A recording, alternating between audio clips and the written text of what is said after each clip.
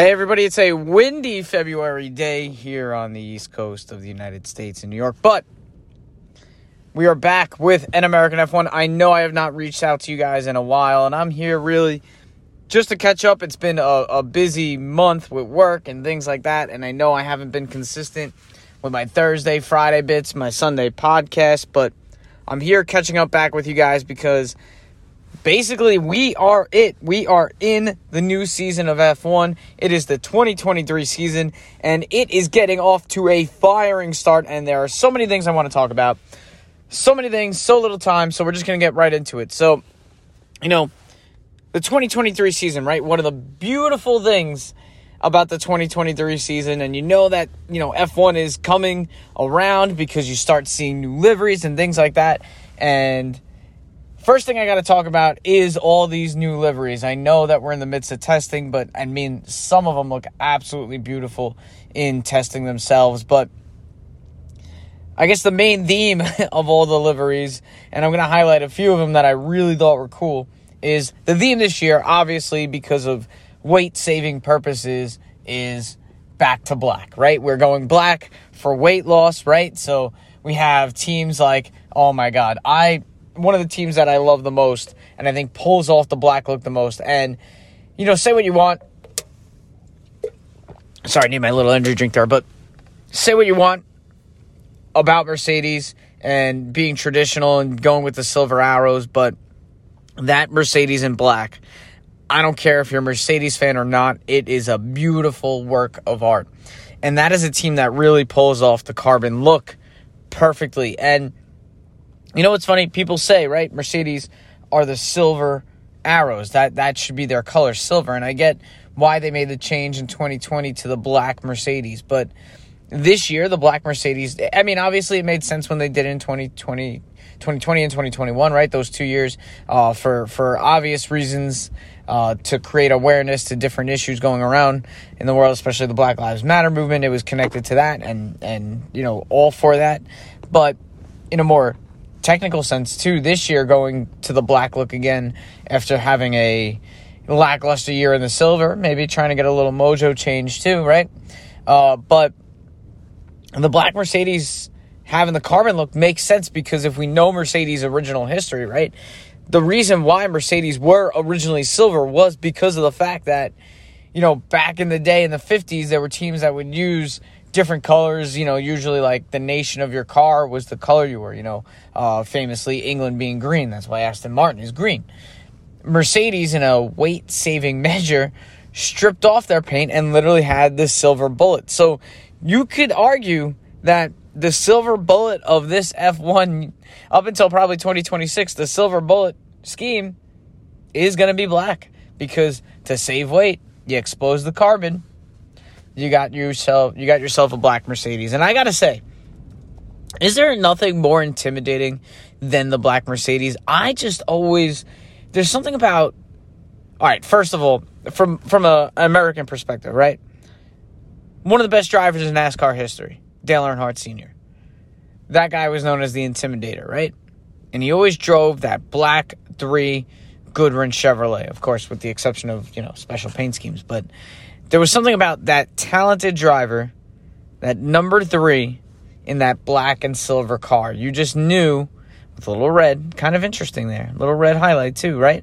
In that black, silver-trimmed car, a little bit red line there, that guy meant business. The Intimidator, Dale Earnhardt, right? Now, when you think on the F1 side, one of the best drivers in F1 history, Lewis Hamilton, hunting you down in that black Mercedes with the little silver trim, little green trim for Petronas, right? Hunting you down.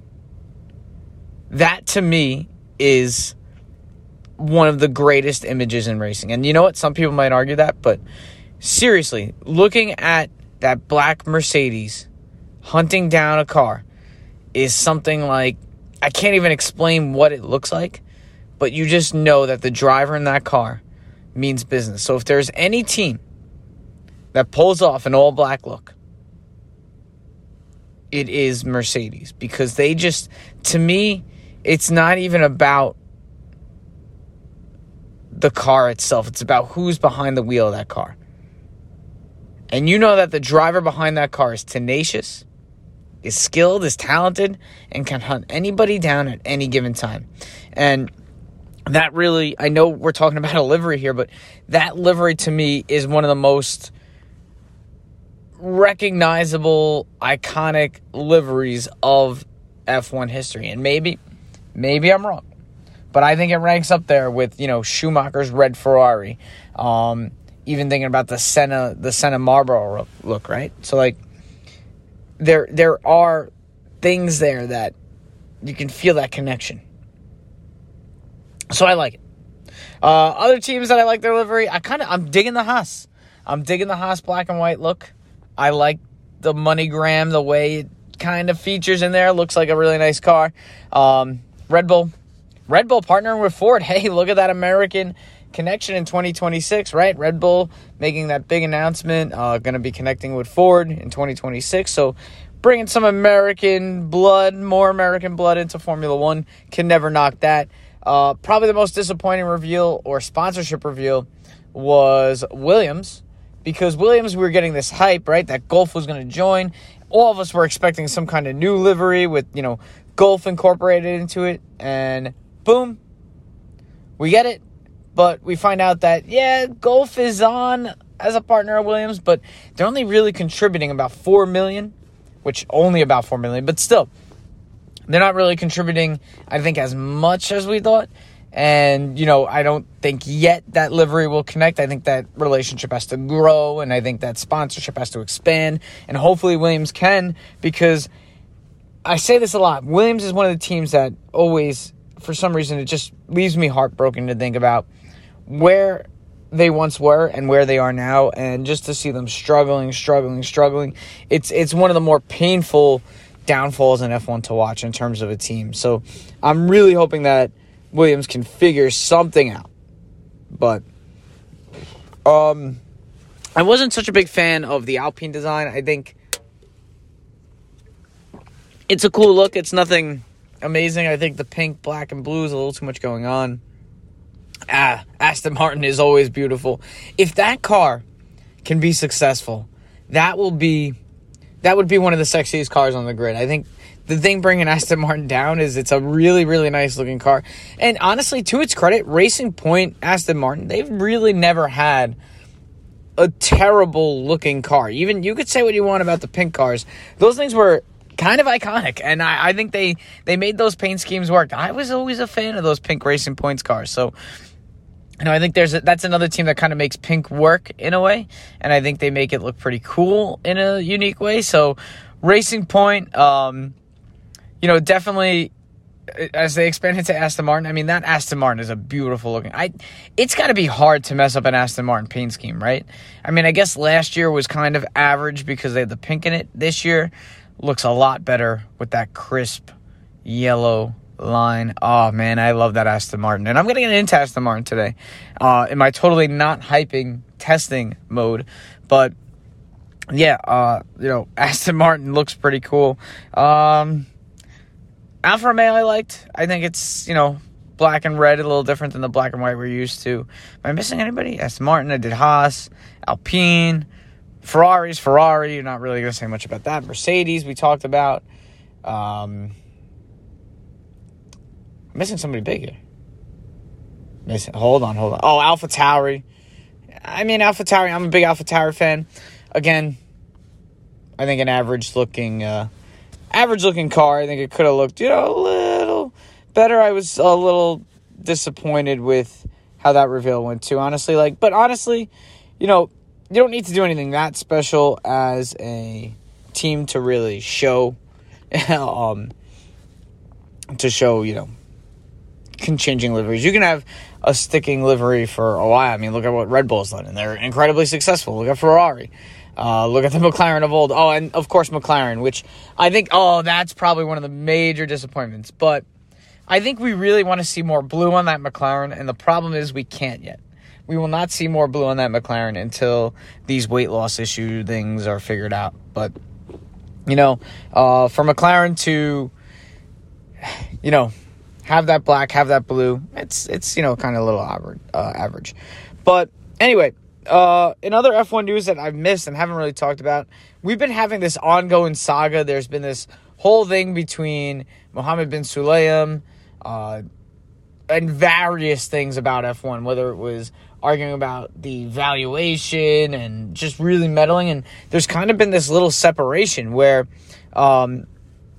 now he's more or less taking a step back, and, other people are going to run F1 more directly, which, listen, I don't think Mohammed bin Sulayem is a terrible FIA president. I think the problem with F1 now is who's really bigger? Like, what?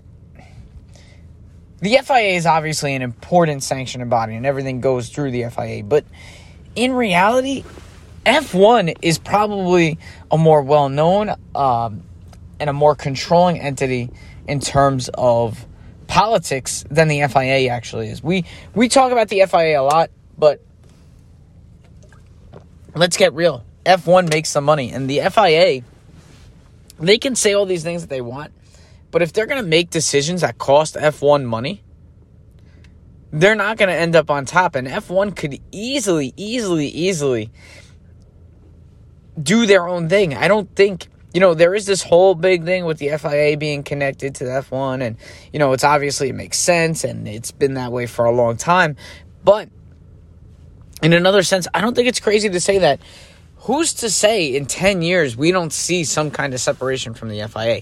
I would not be surprised. Not every organization goes through the FIA. Granted, the FIA has a lot of control over different things, but not every racing organization in the world is under the sanctioning of the FIA, and they have incredible success. So who's to say that we can't find other success for F1 outside of the limitations of the FIA? Because, the FIA has made a lot of interesting decisions and statements, whether it was talking about political neutrality, whether it's been this whole back and forth with the Andretti saga. So this whole thing, really needs to be developed and be strengthened if the FIA is going to continue and maintain their relationship with Formula One in a positive light, because, we know easily that splits can happen, divisions can happen, and politics is politics. You never know. There have been times in Formula One's history in the past where splits have been threatened, and, there's been like separate leagues starting to be created. And, I'm not saying that's going to happen, but the more tension there is, the more there is the less problem solving that is done, and the more tension that creates, we could find ourselves in some weird situations. But it was kind of funny, too, hopping on that political neutrality thing, which has basically been on and off in Formula One news for months now. I thought it was hilarious. Not hilarious, okay? But I thought it was funny that people such as, Helmut Marko were talking about that political neutrality is to maintain that in Formula One isn't a smart idea. He basically, him and along with Max Verstappen and other drivers have basically said, listen, we're the drivers, we're responsible, we know how to say what we're going to say, we know what to say, and honestly, there is no reason for F1 to hold drivers accountable like that for political statements. And we see this all the time in professional sports, right? So why is this still a big deal? Why is it that F1 wants to maintain their political neutrality? I don't know. I don't think it's smart for them to, fine drivers for making statements, whether it's in support of LGBTQ matters, wars, pollution, whatever. I think it is a great platform for drivers to make people aware of this issue worldwide, because the fact is, a lot of the places Formula One goes to, including my own country, the United States, are not necessarily supportive of major issues in the world. And it's a shame. And for drivers to make awareness to these issues, whether it changes 1, 2, 20, 100 people, maybe even 1,000 people's minds, it's smart. But I know that's a very controversial topic, and I'm sure people would love to hammer onto that. But yeah, so that's still in the news too. Andretti's still in the news. That's just like an ongoing thing with Alpine now saying basically that if Andretti joins, they will team up with them and supply their engines, which that was basically no secret if we were looking at the dialogue between the different team owners and the teams that support them. No coincidence that the one team that was really in support of Andretti Racing was also a team that had an engine supplier, or is an engine supplier, okay? So, obviously makes sense. But it's kind of funny, though. Thinking about to 2026, I've been really, pondering what 2026 could look like, because we keep hearing these things on Twitter and on the news, and I know you can't believe everything you see on Twitter, and I know you can't believe everything you read. But, there's rumors of, obviously we know Audi is with Sauber, and they're actually going to be starting to get into that minority stake next year, so we might have to say goodbye to Alfa Romeo. But, are other teams looking to get in? We know Ford's going to partner with Red Bull. Maybe Porsche finding their way. I don't know, but Honda, that was interesting. I forgot to mention that. With Ford going to Red Bull, Honda has made an application for 2026 as an engine supplier. Now, the rumor, which is crazy to me, the rumor of the team, that the team connected to Honda, which, again, this blows my mind, is McLaren. And, just because if you think back to those McLaren Honda years, oh my God, those were some of the most horrific years when Honda re-entered. That was that's probably McLaren's low point, right? We'd have to say. The low point for McLaren were those McLaren Honda years. I mean, holy crap, those were sad. Those were embarrassing, really. And to think that we might see that partnership again, it's just crazy to see how, it's funny because in F1 things, as much as you think things change, sometimes they just stay the same. And, the cycle of F1, the whether it's engines or manufacturers or drivers, blah, blah, blah, it's just crazy to think that we could see a McLaren-Honda partnership again. And honestly, would it be unsuccessful? I don't know. I mean, we've seen that. I mean, there was a lot discussed about why Honda was successful with Red Bull and why they failed with McLaren. So, I mean, I don't know if it was more an environmental issue or if it was that Honda wasn't ready or McLaren and Honda didn't sync up. But, I mean, I'm hoping that if this partnership reignites, that they really could join back in again. But we'll see what happens with that relationship. I'm just thinking 2026 is going to be a really interesting year. And, hey, this 2023 season, we're getting helmet cameras for everybody. I love that, and it's kind of funny. That helmet camera now is really catching on. I was watching the Daytona 500 the other day, which, by the way, shout out. We had, I don't know how many of you guys watch other racing series, but Connor Daly was in that race. We also had Travis Pastrana, Jimmy Johnson, just these guys who have raced in these multiple forms, and I hope we see more of that this year, maybe a Daniel Ricciardo somewhere, but I know he's committed with Red Bull. But yeah, we get the helmet camera for everybody, so that's pretty cool. NASCAR's been using that too, and it was funny, the NASCAR broadcasts were all bragging about that camera. I'm like, bro, I've been seeing this camera for a year already. It's not really that amazing. I guess it is, but, it's an old technology if we're thinking about Formula One. How about testing this week, right? So we're into testing. This is when we overreact to everything. And, right away, first of all, Mercedes, before testing, admitting they're behind.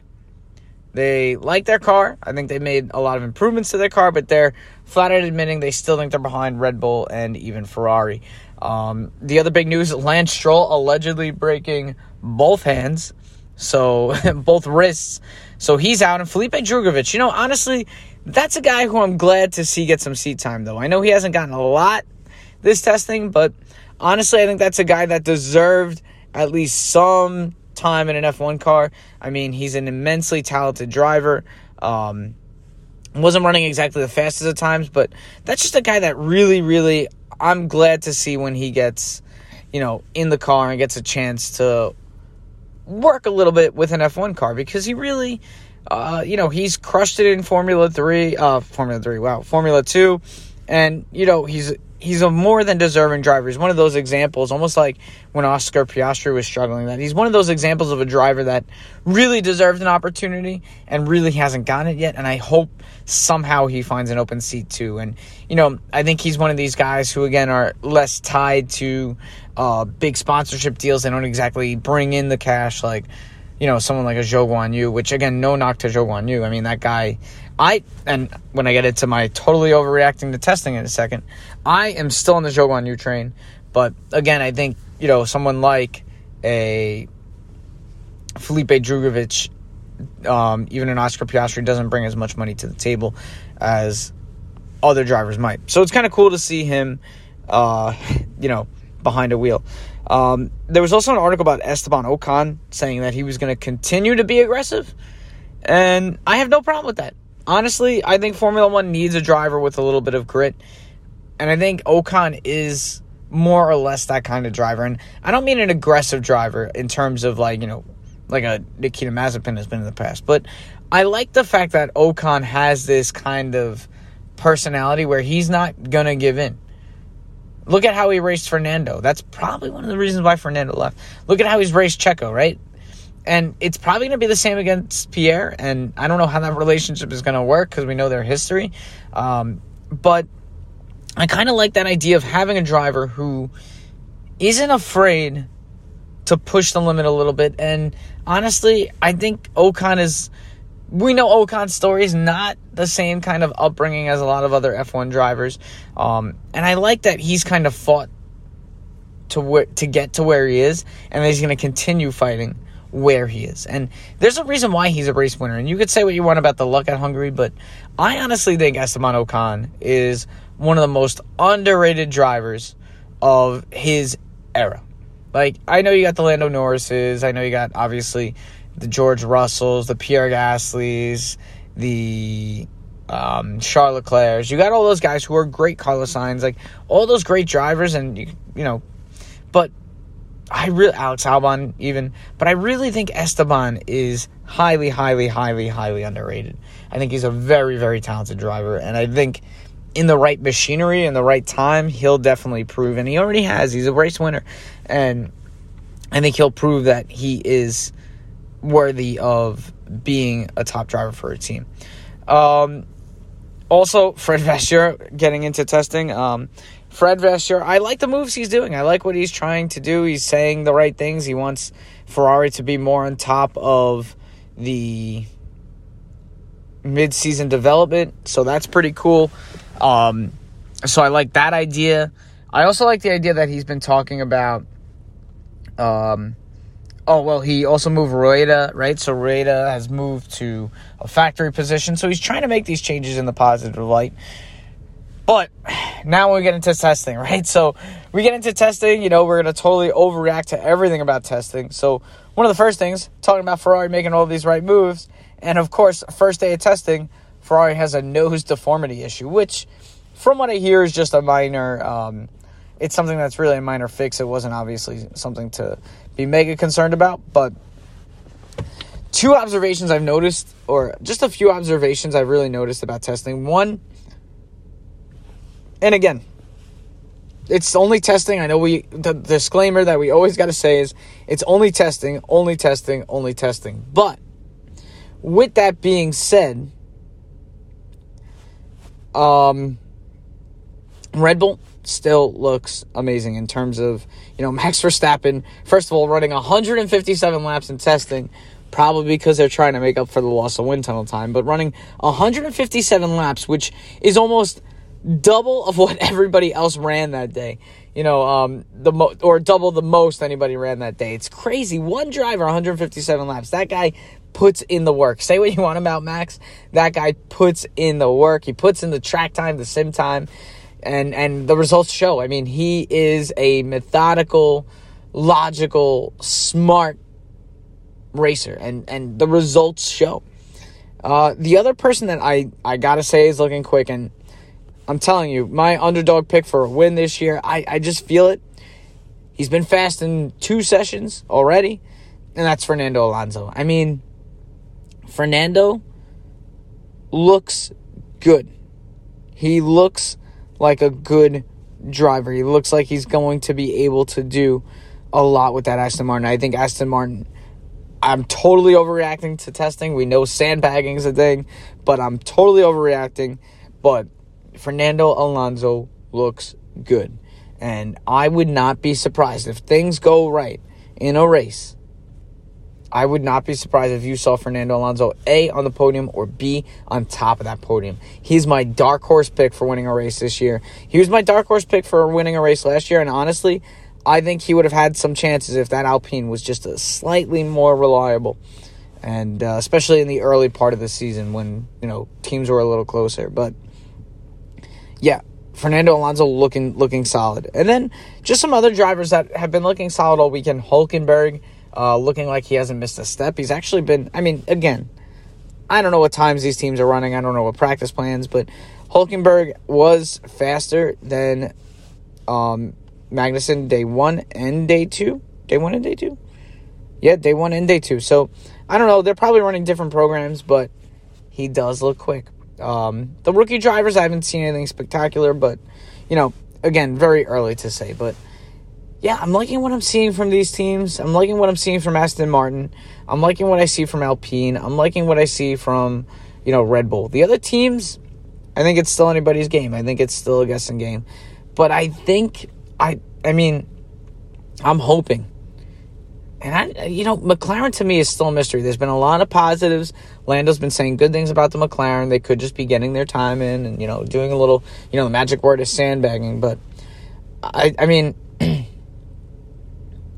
I still think, I think Aston Martin is going to make the biggest leap this year. It would make sense, right? Because they had that whole transition year last year. And, I think this could be the year where things kind of fall into place a little better. So I'm looking forward to what might happen with that team. I want to see how it goes with them. But I really think that Aston Martin is finally looking good, and I think they're looking solid. And I think that is a team that might make some significant... And honestly, not to knock Sebastian or even Lance, but I think that it will totally be a positive year for Aston Martin. And what's kind of crazy? I don't know why I find this amazing to think, but isn't it kind of crazy that it's been Aston Martin's been in this sport now since 2021. So they've had 2021, 2022, now we're in 2023. It's kind of crazy to think that they've been around for this long. I feel like they just joined F1 yesterday. And I feel like, I don't know. It's just one of those teams where I think about it, it doesn't feel like it was a long time. But, yeah, that's my little Friday bits. I'm going to try to get back to you guys on Sunday night, talk more about the weekend of testing. I know I covered a lot in a little amount of time. I promise I'll try to be back weekly, capturing everything about F1, all the news, and at least sometimes bi-weekly. Trying to catch up with you guys, just share my F1 thoughts and my stream of consciousness talking about everything there is in F1. So thank you guys for listening along. I hope you have a wonderful weekend. Watch some testing tomorrow and enjoy.